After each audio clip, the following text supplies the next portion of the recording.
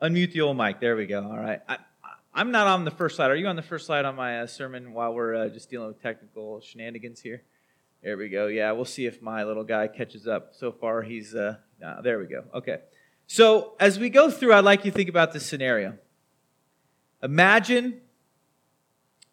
you guys are going to be a lot better at imagining this than me, because I wasn't actually born. Imagine it's 1954. I'm not exactly sure what was going on in 1954, but let's pretend it's 1954. And imagine you're a pastor. And someone says, "Pastor, would you come? We're hanging out before the wedding today." "Oh, okay. We'd like you to come hang out with us." "Okay. And we're going to this bar. It's called Eddie's. We're gonna go eat at this bar. Would you come hang out with us, and then we're going to the wedding afterwards?" Like I said, I wasn't born in 1954. I was never there. But my guess is the best way to glorify God in that situation was to what? Say no, probably. I would have to imagine I wasn't there, but pastors wouldn't be caught dead in any bar called Eddie's. Back then, I don't think. Okay, let's fast forward to 2018. "Pastor Joel, we're having a wedding today. Before we go to the wedding, we're going to go to Applebee's." Which, of course, Applebee's has a whole bar. "Do you want to go?"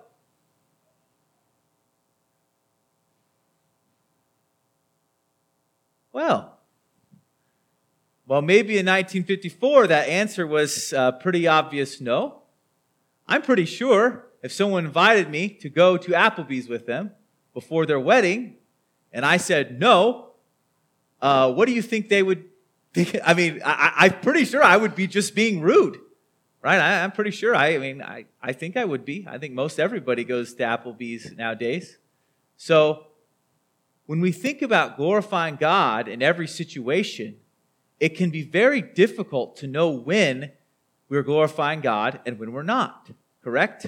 Sometimes it is very difficult to see. And we are going to see how the Corinthians had this difficulty in their life as well. So we go on to verse 23. It says, "All things are lawful, but not all things are helpful. All things are lawful, but not all things build up." So we have this principle that we can do things, they're allowed, but maybe they're not useful, maybe they're not helpful. So when should we do one thing and the other? "Let no one seek his own good, but the good of his neighbor." So what we establish here is when we're trying to think about how to glorify God and what to do in which situation, we want to not seek our own, we want to seek our neighbor. So if I get invited to go to Applebee's before the wedding, and I think, what would be best, what would help my neighbor the most, what would be most appreciated by them without compromising some moral standard of mine, what should I do? If I want to think about myself, I could say, well, I don't happen to like Applebee's or whatever, so I'm not going or whatever. But if I'm thinking, what would be best for them in that situation? Okay, so this is kind of this general principle we're going by. Now we go back to eating meat in the market. And it says, "Eat whatever is sold in the meat market without raising any questions on the ground of conscience." So you have this meat, it's sacrificed to idols. What probably ended up happening to it was they sacrificed so much that the priest couldn't eat it all, so they would end up taking it to the market, and meat would be sold in the marketplace. So any regular person could go buy it. So now, it's really pretty obvious if you were to go to the temple while they were having temple worship, and let's say they served meat there. I'm not exactly sure if they served that time or not, but let's say they did. It's pretty obvious that while they're having their pagan temple worship time, you should not be eating the meat, right? I'm obviously not worshiping these gods. I don't care about these gods. I don't think they're real gods. So I'm not going to eat this meat. But what do you do when it gets sold in the marketplace? It was the same meat. It got dedicated to the same gods. And what does it say? Eat whatever is sold in the market. Don't ask. don't ask. So once again, we talked about this a little bit last week. If the connection to the evil thing is not there, then this thing is no longer evil, right? It was evil when it was in the temple and you were going to eat it along with everyone else worshiping, but then suddenly it becomes not evil when you don't know the connection. Then it gets more interesting. For the earth to the Lord and the fullness of thereof. So kind of this principle of, hey, all things are lawful. We can do what we want. Go on to verse 27. If one of the unbelievers invites you to dinner and you are disposed to go, eat whatever is set before you without raising any question on the ground of conscience. So now you have the scenario where you go to an unbeliever's house. They're not a Christian. So therefore they probably, they'd buy it at the market whether they knew it was offered to idols or not. And so you might be tempted to say, well, I should probably know where this came from. Let me give you an example. There's a pastor, a friend of mine. I was in high school and he was a pastor, and he had this way of doing things. And I saw some benefit to it, but I think he went a little overboard, and that's this. We would pick a song at school. So I went to a Christian school. Okay, we're going to sing this song. And he would go through, and he would research who wrote it, what their theological background was, and all this information about them. Okay? So if he could find anything wrong with the person who wrote it, or maybe the person that did the lyrics or anything like that, he'd be like, no way, should not sing this song. Wait a sec. If you're saying the song itself, the words and everything are fine, there's nothing wrong with this song, you're saying that just because you found out about something about the person who originally wrote it, we shouldn't do it. He goes, yes. And I'm going, wait. If I'm deciding whether to eat meat or not, and I don't know where it came from, it's fine. What is he doing, in my opinion, by doing all that research? I'm going back to the market, finding out where in the world they got this meat from, and if I found out it got sacrificed to idols, I'm saying we shouldn't eat it. And in my opinion, that is what he would often do. He would go back and research and try to find something out, and once he found it out, he would figure out that it shouldn't be done. And of course, if you go do that in music and you try to find out every nook and cranny of everything that did something bad on a song or a theological thing you don't agree with, you can about take your hymnal and cut it in half, right? I mean, a lot of people that wrote some of the great, even the old hymns that we love so much, theologically were quite different than us in many different ways, though we really enjoy their songs and really glorify God in them. So, if the connection's not there, don't search it out. Don't find it. Don't research it. I want to couch this a little bit. Okay, I want to couch this a little bit. Sometimes you are in a situation where maybe you don't realize the connection there is there, but everyone else kind of does. And you want to be careful not to do things where in your mind, you're not doing anything wrong, but in everyone else's mind you are, if that kind of makes sense. You want to be aware of what everyone... So if you're doing something, you put a swastika on your arm and you don't realize that that's bad, you might want to know that as you walk down the street, half the people are going to, want to shoot you or something, right? I mean, so, you want to be aware of what society's doing, what's going on. You don't want to be foolish, but you also don't need to go crazy and research every single thing to find out whether it has a good or bad previous connection. So we go on to verse 20. Wait, but if someone says to you, this has been offered in sacrifice, then do not eat it. For the sake of the one who informed you, and for the sake of conscience. Suddenly, the person you're eating with says, oh, this was sacrificed to idols. What do? Boom. Changes the whole game. You don't eat it. Suddenly, when the meaning comes back, when the connection is there once more, you do not eat it. Verse 29, I do not mean your conscience, but his. For why should my liberty be determined by someone else's conscience? So he says, I do not mean your conscience, but his. See, when you're eating that meat, it doesn't mean anything. You know you're not worshiping that God, right? But the person there may not know, and they may think, because you know it was sacrificed to idols and you're eating it, you're actually insinuating it's okay to worship these foreign gods, even though you know it doesn't mean anything. So why should we let someone else's conscience tell us what to do? Why should we let someone else's conscience tell us what to do? So I've probably said this 5 times, I'm going to say it again. So often, there's this mantra, we do what God wants and it doesn't matter what anybody else thinks. Sort of true. But if you're doing what God wants, guess what? What the people you're with think about the thing you're associating with matters. It matters. So in 1954, when you get invited to that bar and you're a pastor, you better say no. You better say no. And I would probably even say, if you would say yes, it was probably morally wrong to do so. Even though we could all argue, well, you could sit in there and not drink anything, or just have a Coke. We could all argue that. We could say, well, technically it's not. But if the connection's there, and I would probably argue in 1950s it was there so strong that it was morally wrong to go in to that kind of place. For if I partake with them with thankfulness, why I'm denounced because of that for which I gave thanks. So whether you eat or drink or whatever you do, do all to the glory of God. Give no offense to the Jew or to the Greeks or to the church of God. Sometimes when we say, well, hey, let me just simplify this for you. We're just going to do everything for God's glory. That does not simplify it.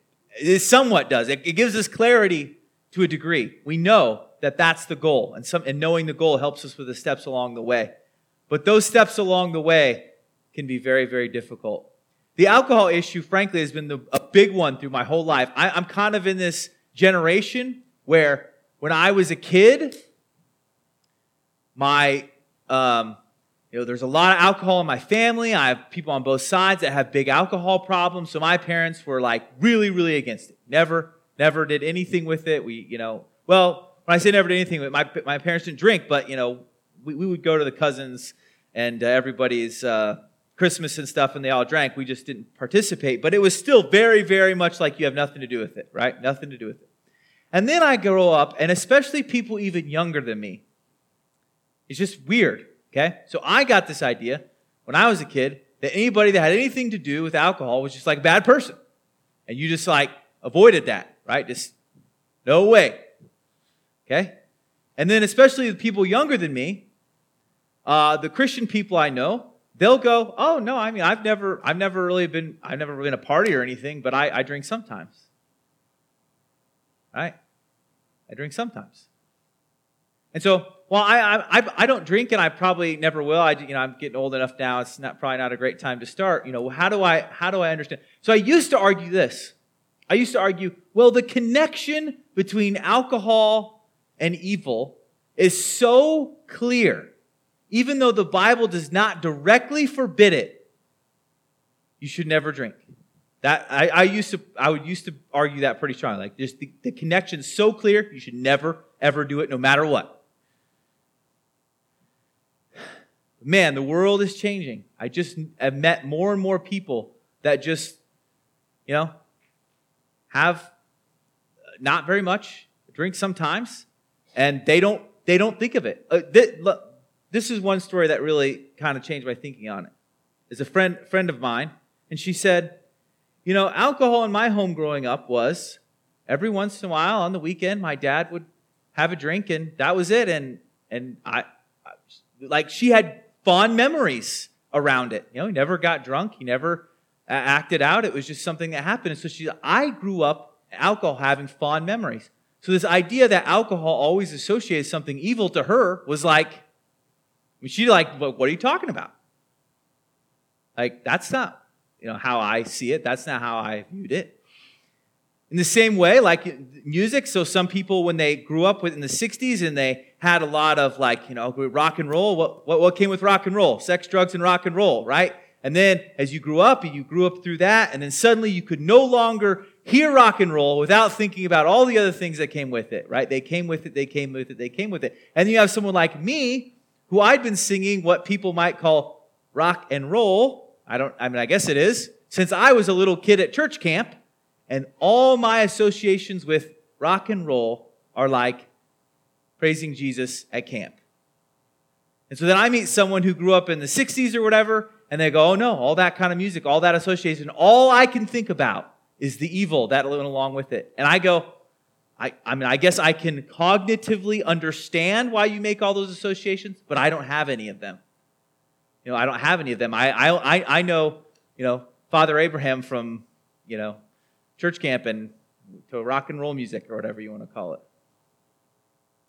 So this is such a difficult challenge that we have.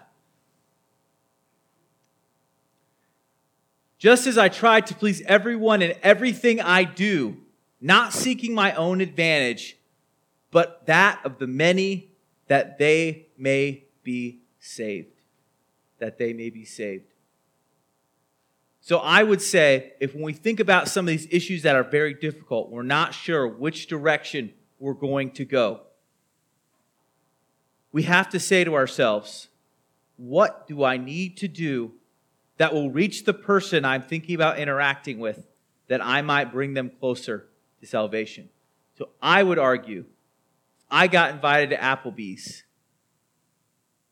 for a wedding, and I knew I might have a chance to witness, that I might have a chance to have a positive impact, that I might have a chance to make a move in their life that might push them closer to Christ. It might be morally wrong for me to say no.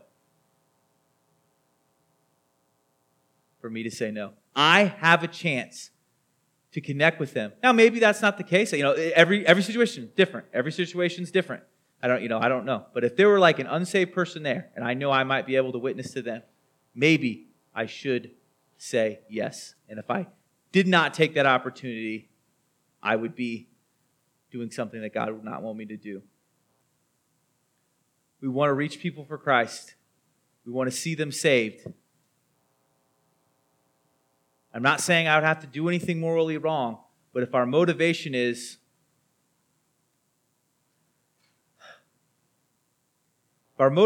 just, well, what will keep me out of trouble? Because as a pastor, you know what would keep me out of trouble? Say no every time. Say no every time.